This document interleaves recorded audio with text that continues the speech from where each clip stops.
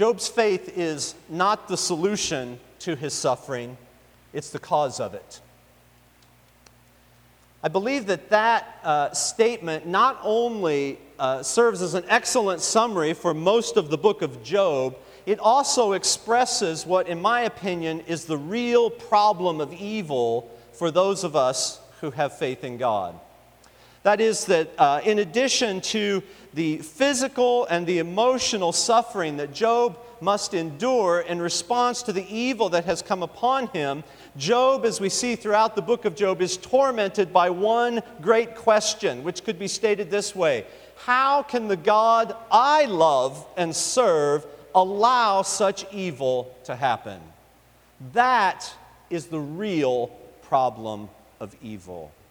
That's the real problem of evil for us as well, is it not? How can the God that we know from Scripture, the God whom we love and we serve, how can He allow so much poverty and sickness and violence and bloodshed to occur in the world in which we live? How can our God allow a 3-year-old girl from Gray's Ferry to be struck and killed by a bullet from a random and senseless gunfight? How can the God whom we love and serve allow us to experience such sickness and debilitation in our bodies? How can He allow our loved ones to suffer and die before their time? How can the God we love and serve allow us to experience such difficulty in my marriage? How can He allow me to see my children make foolish decisions? How can He allow my plans to fail so horribly, or things to go so wrong at my place of work, or for me to experience unemployment, or so on and so on? This is the real problem of evil for those who have faith in God, the God of the Bible, the God who is both the creator and the ruler over all things, the God who is both all-powerful and perfectly just. Now, those who do not believe in the God of the Bible also have their own problems with evil. In the ancient world, for example, the other nations around Israel did not believe that their gods were all-powerful or especially concerned about justice. And that creates its own kind of problem, because they assumed that there were simply evil forces in the world which their gods had no power over, or that their gods were not all that concerned to do anything about evil in the first place. And the result of that is a kind of fatalism in which you simply assume that evil is part of this world, an inescapable reality in life, and that there is no hope of ever escaping from it or of things ever being different. That's another kind of problem of evil. Of course, in our modern world, many people do not believe in God at all any longer.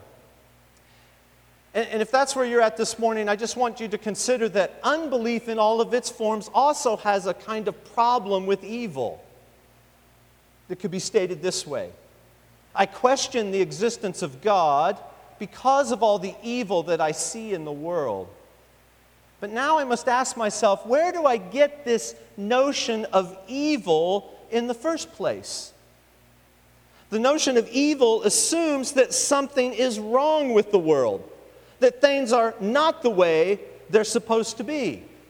But once I've removed God from my thinking, it actually becomes very difficult to understand why things in the world are wrong. Why it is that things in the world and all the pain and suffering that we see are not simply the way things are supposed to be.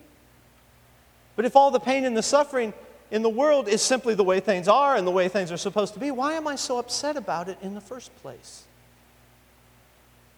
There is, ironically, a kind of argument for God from evil.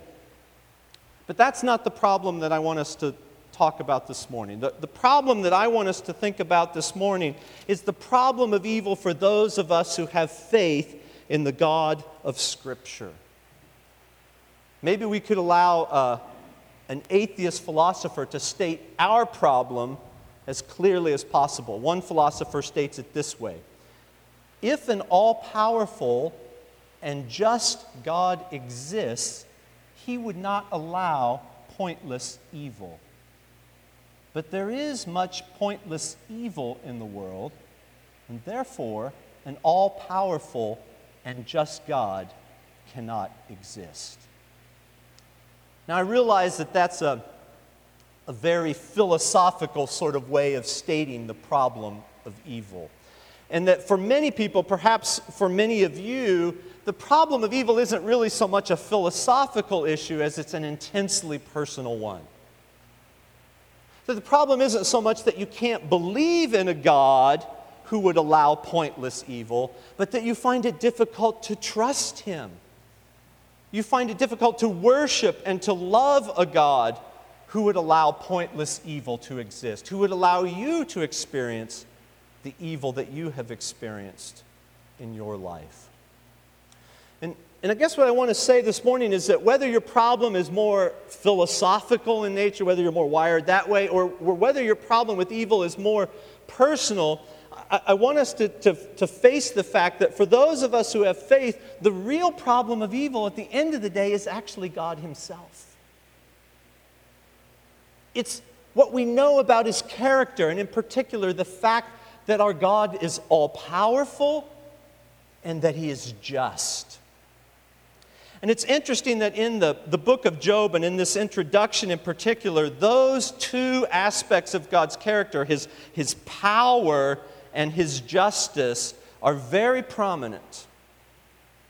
The book of Job accepts that that's who God is, and it does not shrink back from dealing with the very real problem that God's power and justice creates, given the reality of evil in our world.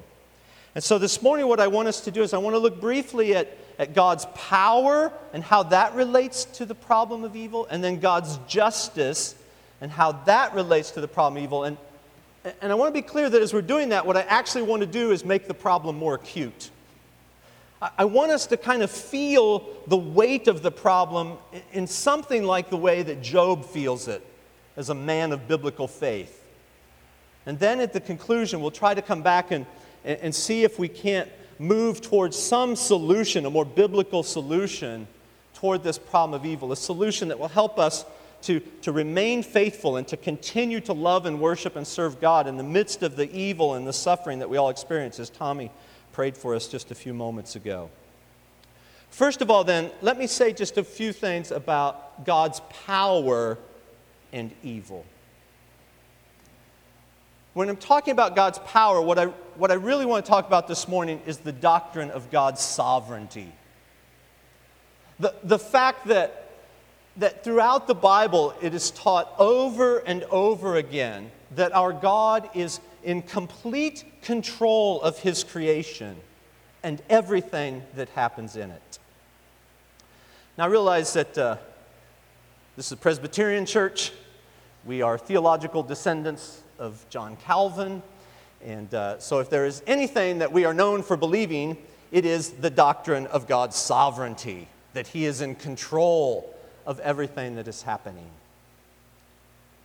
But I wonder if we reflect much on the profound and practical implication that belief in God's sovereignty has for our thinking about evil.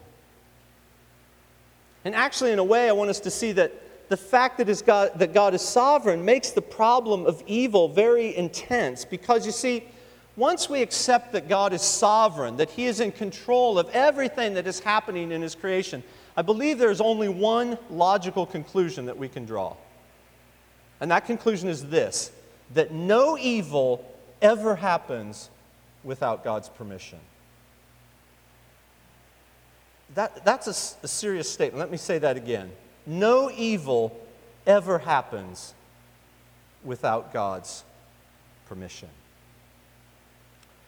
Now, I would suggest to you that that is something that is especially clear in the book of Job. That's something that Job himself affirms at least 2 times in the passage that I just read. Job is a man who believes that God is sovereign, that He is the Lord of creation, that He is in control of everything that is happening in His world. And therefore, Job does not hesitate to draw the conclusion in the midst of his own great suffering that ultimately the evil that he is experiencing must be permitted by God. Listen to what he says again in that great statement It's on the front of your worship program this morning. Job chapter 1, verse 21. This is after the Chaldeans have raided his property and destroyed his livestock and killed his servants, and after this great storm has taken the lives of his children.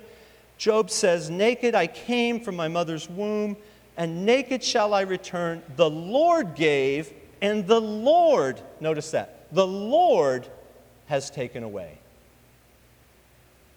Yes, the Chaldeans raid. Yes, the storms blow. But at the end of the day, Job recognizes that none of this can happen apart from God's permission, because God is sovereign and in control of everything that is happening in his creation. And then a little bit later, in the very end of our passage in Job chapter 2, after Job himself has been afflicted with these awful sores, and his wife in verse 9 gives what we might call less than wise counsel. Job says in verse 10, "Shall we receive good from God, and shall we not receive evil?"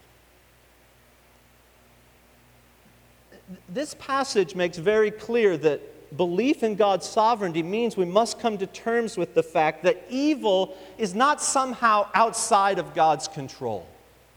That even the evil we are experiencing somehow must be seen as part of God's ultimate plan for our lives. That is a profound thought to wrestle with. And I suggest to you that it has a profound implication on the way we think about evil and the way we live in the midst of evil. Now, I believe we can get to that same conclusion that no evil ever happens without God's permission by different means if we just think for a moment about prayer. Anyone who has ever prayed for God to deliver them from some evil has instinctively and implicitly, if not knowingly, acknowledged that no evil ever happens except by God's permission. Because you see, if God has power over evil such that he can deliver us from it when we pray to him, then obviously he has power over evil such that he could have prevented it from coming upon us in the first place. Or conversely, if God is not able to prevent evil from coming upon us in the first place, then why would we assume he has power to deliver us from it when we pray to him? No, God's sovereignty must be understood as including the awful reality of evil. And somehow we must come to terms with the fact that evil itself is permitted by God. Now, at this point, I want to bring up something that is sometimes suggested as a possible solution to this whole problem of evil, and that is free will. It's sometimes suggested that because God has created men and women with free will, and angels and demons also with free will, that because he has done that, it's not possible for him to prevent the evil that is occurring all around us without destroying our freedom. Now, first of all, I just want to be clear, again, as the theological descendants of John Calvin, we believe in free will. If you look on page 854 of your hymnal, you'll see that the Westminster Confession of Faith has a whole chapter on free will. Our belief in God's sovereignty, our belief that he is in control of everything that happens, does not contradict the Bible's teaching that we are free. We believe that God controls everything that happens in a way that does not result in us being forced or compelled to do things against our will.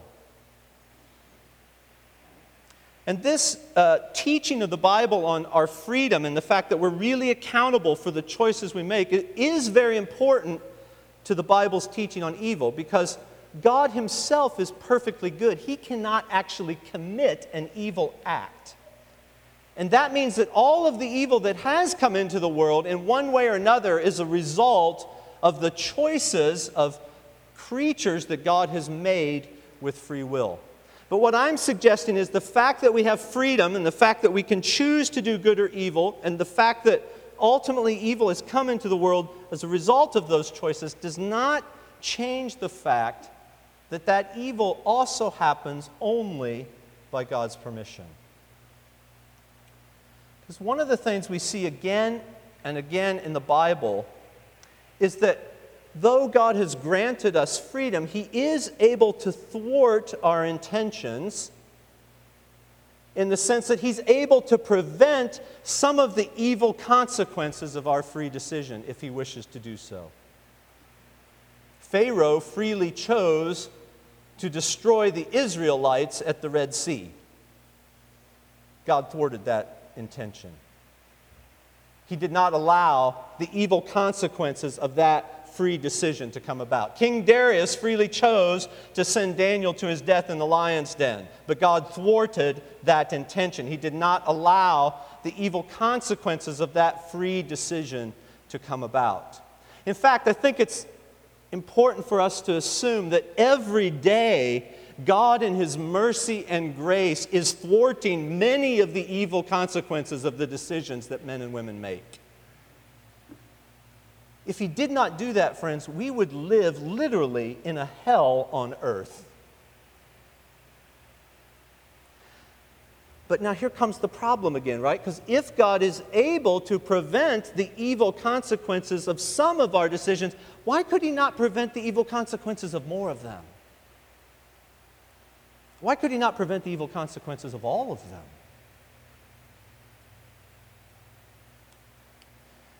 I think where we're left and where Job is starting at is the fact that God's sovereignty must mean that the evil which does exist in this world exists only by God's permission. That He chooses to allow it for reasons which may or may not be clear to us. And this brings us back then to that real problem of evil that God's sovereignty and His power creates. Now, before we look at what I think is a biblical solution to this problem, I want us to look at the other aspect of God's character which comes up in the book of Job and which is also a problem with regard to evil, and that is God's justice. One of the most basic things that the Bible teaches about God is that as the Creator, He is the ruler or the king over all of creation. And in the ancient world, and really in our world, one of the most basic duties of the king or of any legitimate form of government is justice. It is to uphold the distinction between good and evil, to ensure that the difference between right behavior and wrong behavior does not become utterly meaningless. And in the Bible, what is said again and again is that the way in which the king upholds justice is by rewarding those who do good, by ensuring that those who choose right behavior are blessed, and by punishing those who do evil, by ensuring that those who commit evil are held accountable for their actions. Just a few weeks ago, that airplane was shot down over Ukraine, and I heard a spokesman from Indonesia saying, "We demand justice." What he was saying is we want someone in authority to acknowledge that this act was evil, it was wrong, and we want the people who did it to be held accountable. And I think most of us agree with that sentiment, that he's right to want that. That's the biblical concept of justice. And because God is a perfectly just king, the expectation is that God will perfectly reward those who do good and will perfectly hold accountable those who commit evil. That notion is actually at the basis of the gospel, right? Because we know that all of us are guilty of evil. And we deserve punishment. And because God is just, perfectly just, He sent Jesus to die in our place. But be sure this, every evil word and every evil deed is brought into account by God, either through the death of Jesus Christ, for those who have faith in Him, or at the final judgment, because God is perfectly just. Now, I want you to see it's actually this policy of justice, the way in which God rules the world, that Satan attacks in a very interesting way in Job chapter 1. This is what he says in verse 9. Does Job fear God for no reason? Have you not put a hedge around him and his house and all that he has on every side? You've blessed the work of his hands, and his possessions have increased in the land. But stretch out your hand and touch all that he has, and he will curse you to your face. What Satan is saying is that Job's faith is mercenary.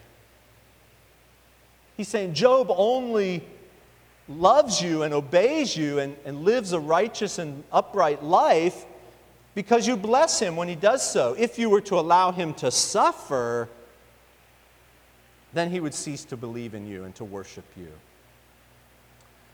So part of what's definitely going on in the book of Job is that God is vindicating his way of ruling the world by showing that Job, who is a blameless and upright man, will continue to love and worship him whether he gets the blessings or not.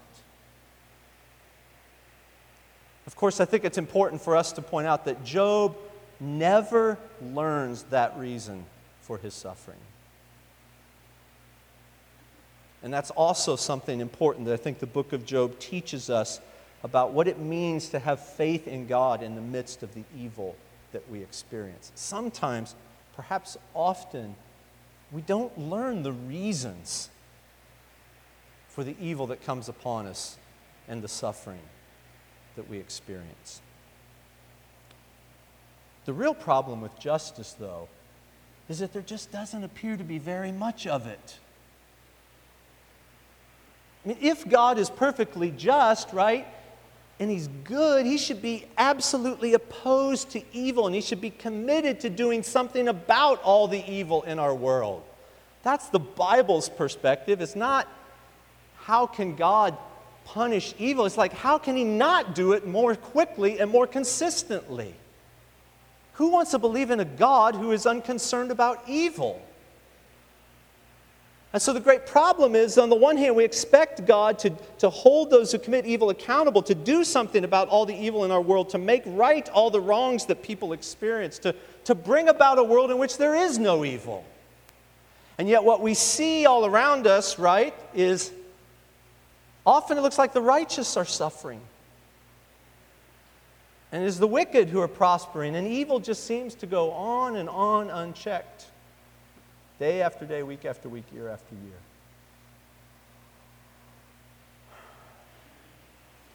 And so what we've seen is that these two essential aspects of God's character, His sovereignty and His justice, are what really create the problem of evil for those of us who have faith.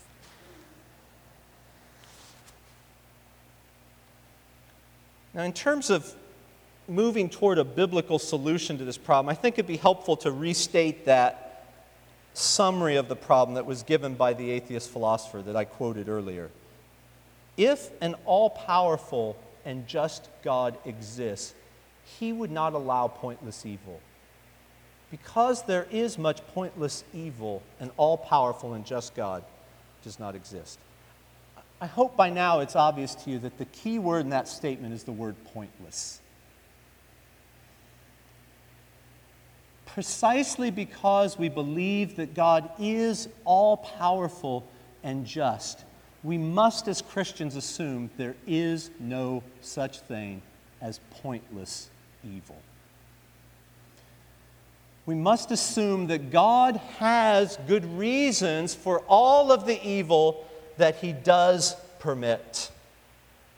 We must assume that God intends to bring about a world in which there is no evil, that He intends to bring about a world that is perfectly good and perfectly just, and that somehow that new world which He will bring about out of this present world, that new world will be somehow more good and even more glorious because it comes out of this present world. Because we have endured evil in this present life. That's actually what the final judgment is all about. It's about God as the king and judge of all the earth, dealing with evil once and for all, and bringing about a world in which there is no evil. A world that is characterized by perfect justice and peace and righteousness. That's why the psalmists are always celebrating and singing when they talk about the judgment of God. Because it means an end to suffering. It means an end to evil. It means an end to injustice. And all the things that spoil the goodness and beauty of God's creation. We must assume that God has reasons for the evil that He does allow and that He intends to make right the things that are wrong in our present world. Now, I realize that it's very easy to say that. It's easy to say that God has good reasons for the evil that He allows. It's another thing altogether, isn't it? To believe that, to really believe that when, like Job, you're in the midst of very real suffering. When evil has come upon you and you are experiencing suffering yourself. It is a profound challenge to our faith in the midst of that to say with Job, the Lord gave and the Lord has taken away. Blessed be the name of the Lord. Is there anything that can help us practically in the midst of our actual suffering to really believe that God does have good reasons for the evil He's allowed in our life and that He will eventually make right all the wrong that we have experienced in this present life? I think there's, without minimizing the real challenge that this always is to our faith, I do think there are a couple things which help us practically to continue to walk with the Lord and trust Him. There is our experience with evil and Jesus' experience with evil. First of all, let me say something about our own experience with evil. I imagine that almost all of us can think of some situation in our life where something very good has come out of something very bad that has happened to us. And often in those situations, what people will say is something like this, right? They'll say, I wouldn't wish that experience on anyone, but I wouldn't trade the good that came out of it for anything. Now, I just want you to consider that if it's possible that in time, even we, from our limited perspective, if it's possible that even we can see the good reasons for some of the evil that we experience in our life, is it not possible that in time, God, from His perspective, could have good reasons for all of the evil that He allows us to experience? What I'm suggesting today is that it's essential for us as Christians to believe that if we're going to hold together the sovereignty and the goodness and the justice of our God and not deny the reality of the evil that we experience in this world. That's the first thing I think helps us practically, is that we all have some smaller experiences of the way in which we've seen good come out of evil, and hopefully that enables us to see, I can believe that God, as Romans 8 says, is able to work all things for my good, all of the evil, even when I, like Job, cannot presently see how what is happening to me can possibly be good. It's a matter of faith for me to believe that God has good reasons and can bring good out of it. The second thing that helps us practically, and I'll close with this, is Jesus' experience with evil. First and foremost, His crucifixion.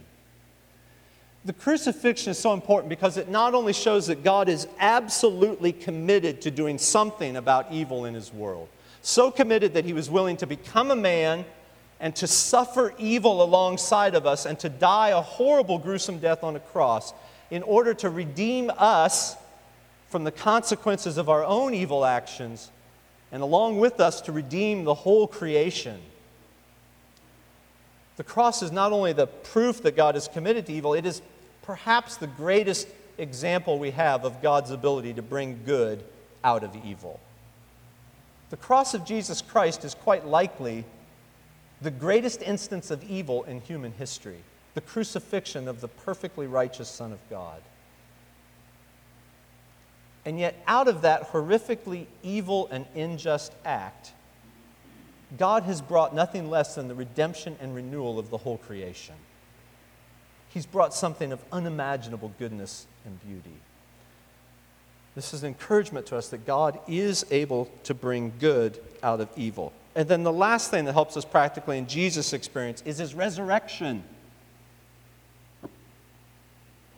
very good friend of mine who's a retired minister, after hearing this sermon, said something to me that stuck with me. He said, Adam, there's a lot of evil in this world that can't be made right in this world. And I think that's absolutely true. You don't have to think too hard to think of some of the evil that we know about to realize that some evil can't really be made right in this world. It can only be made right in the world to come. And the proof and the encouragement for us, the basis for our hope that there is a new world to come is the resurrection of Jesus. Do you understand that Jesus' resurrection is actually the beginning of that new and coming world? It's the first part of that new world that's kind of broken into the darkness of our present world ahead of time. Jesus' resurrection means the resurrection of those who believe in him, as we sung earlier in that great hymn for all the saints. Jesus' resurrection and renewal means the renewal of the whole creation. It means a new world in which God will make right every wrong in this present world, in which God will make all things new. It means a world in which there is no evil. This is our great hope in the midst of suffering. It's a hope that Job had only in a very shadowy and dim sort of way, but we have as those who know the resurrection of our Lord to be the great reality of history and the great hope that we have in the face of evil. Let us pray.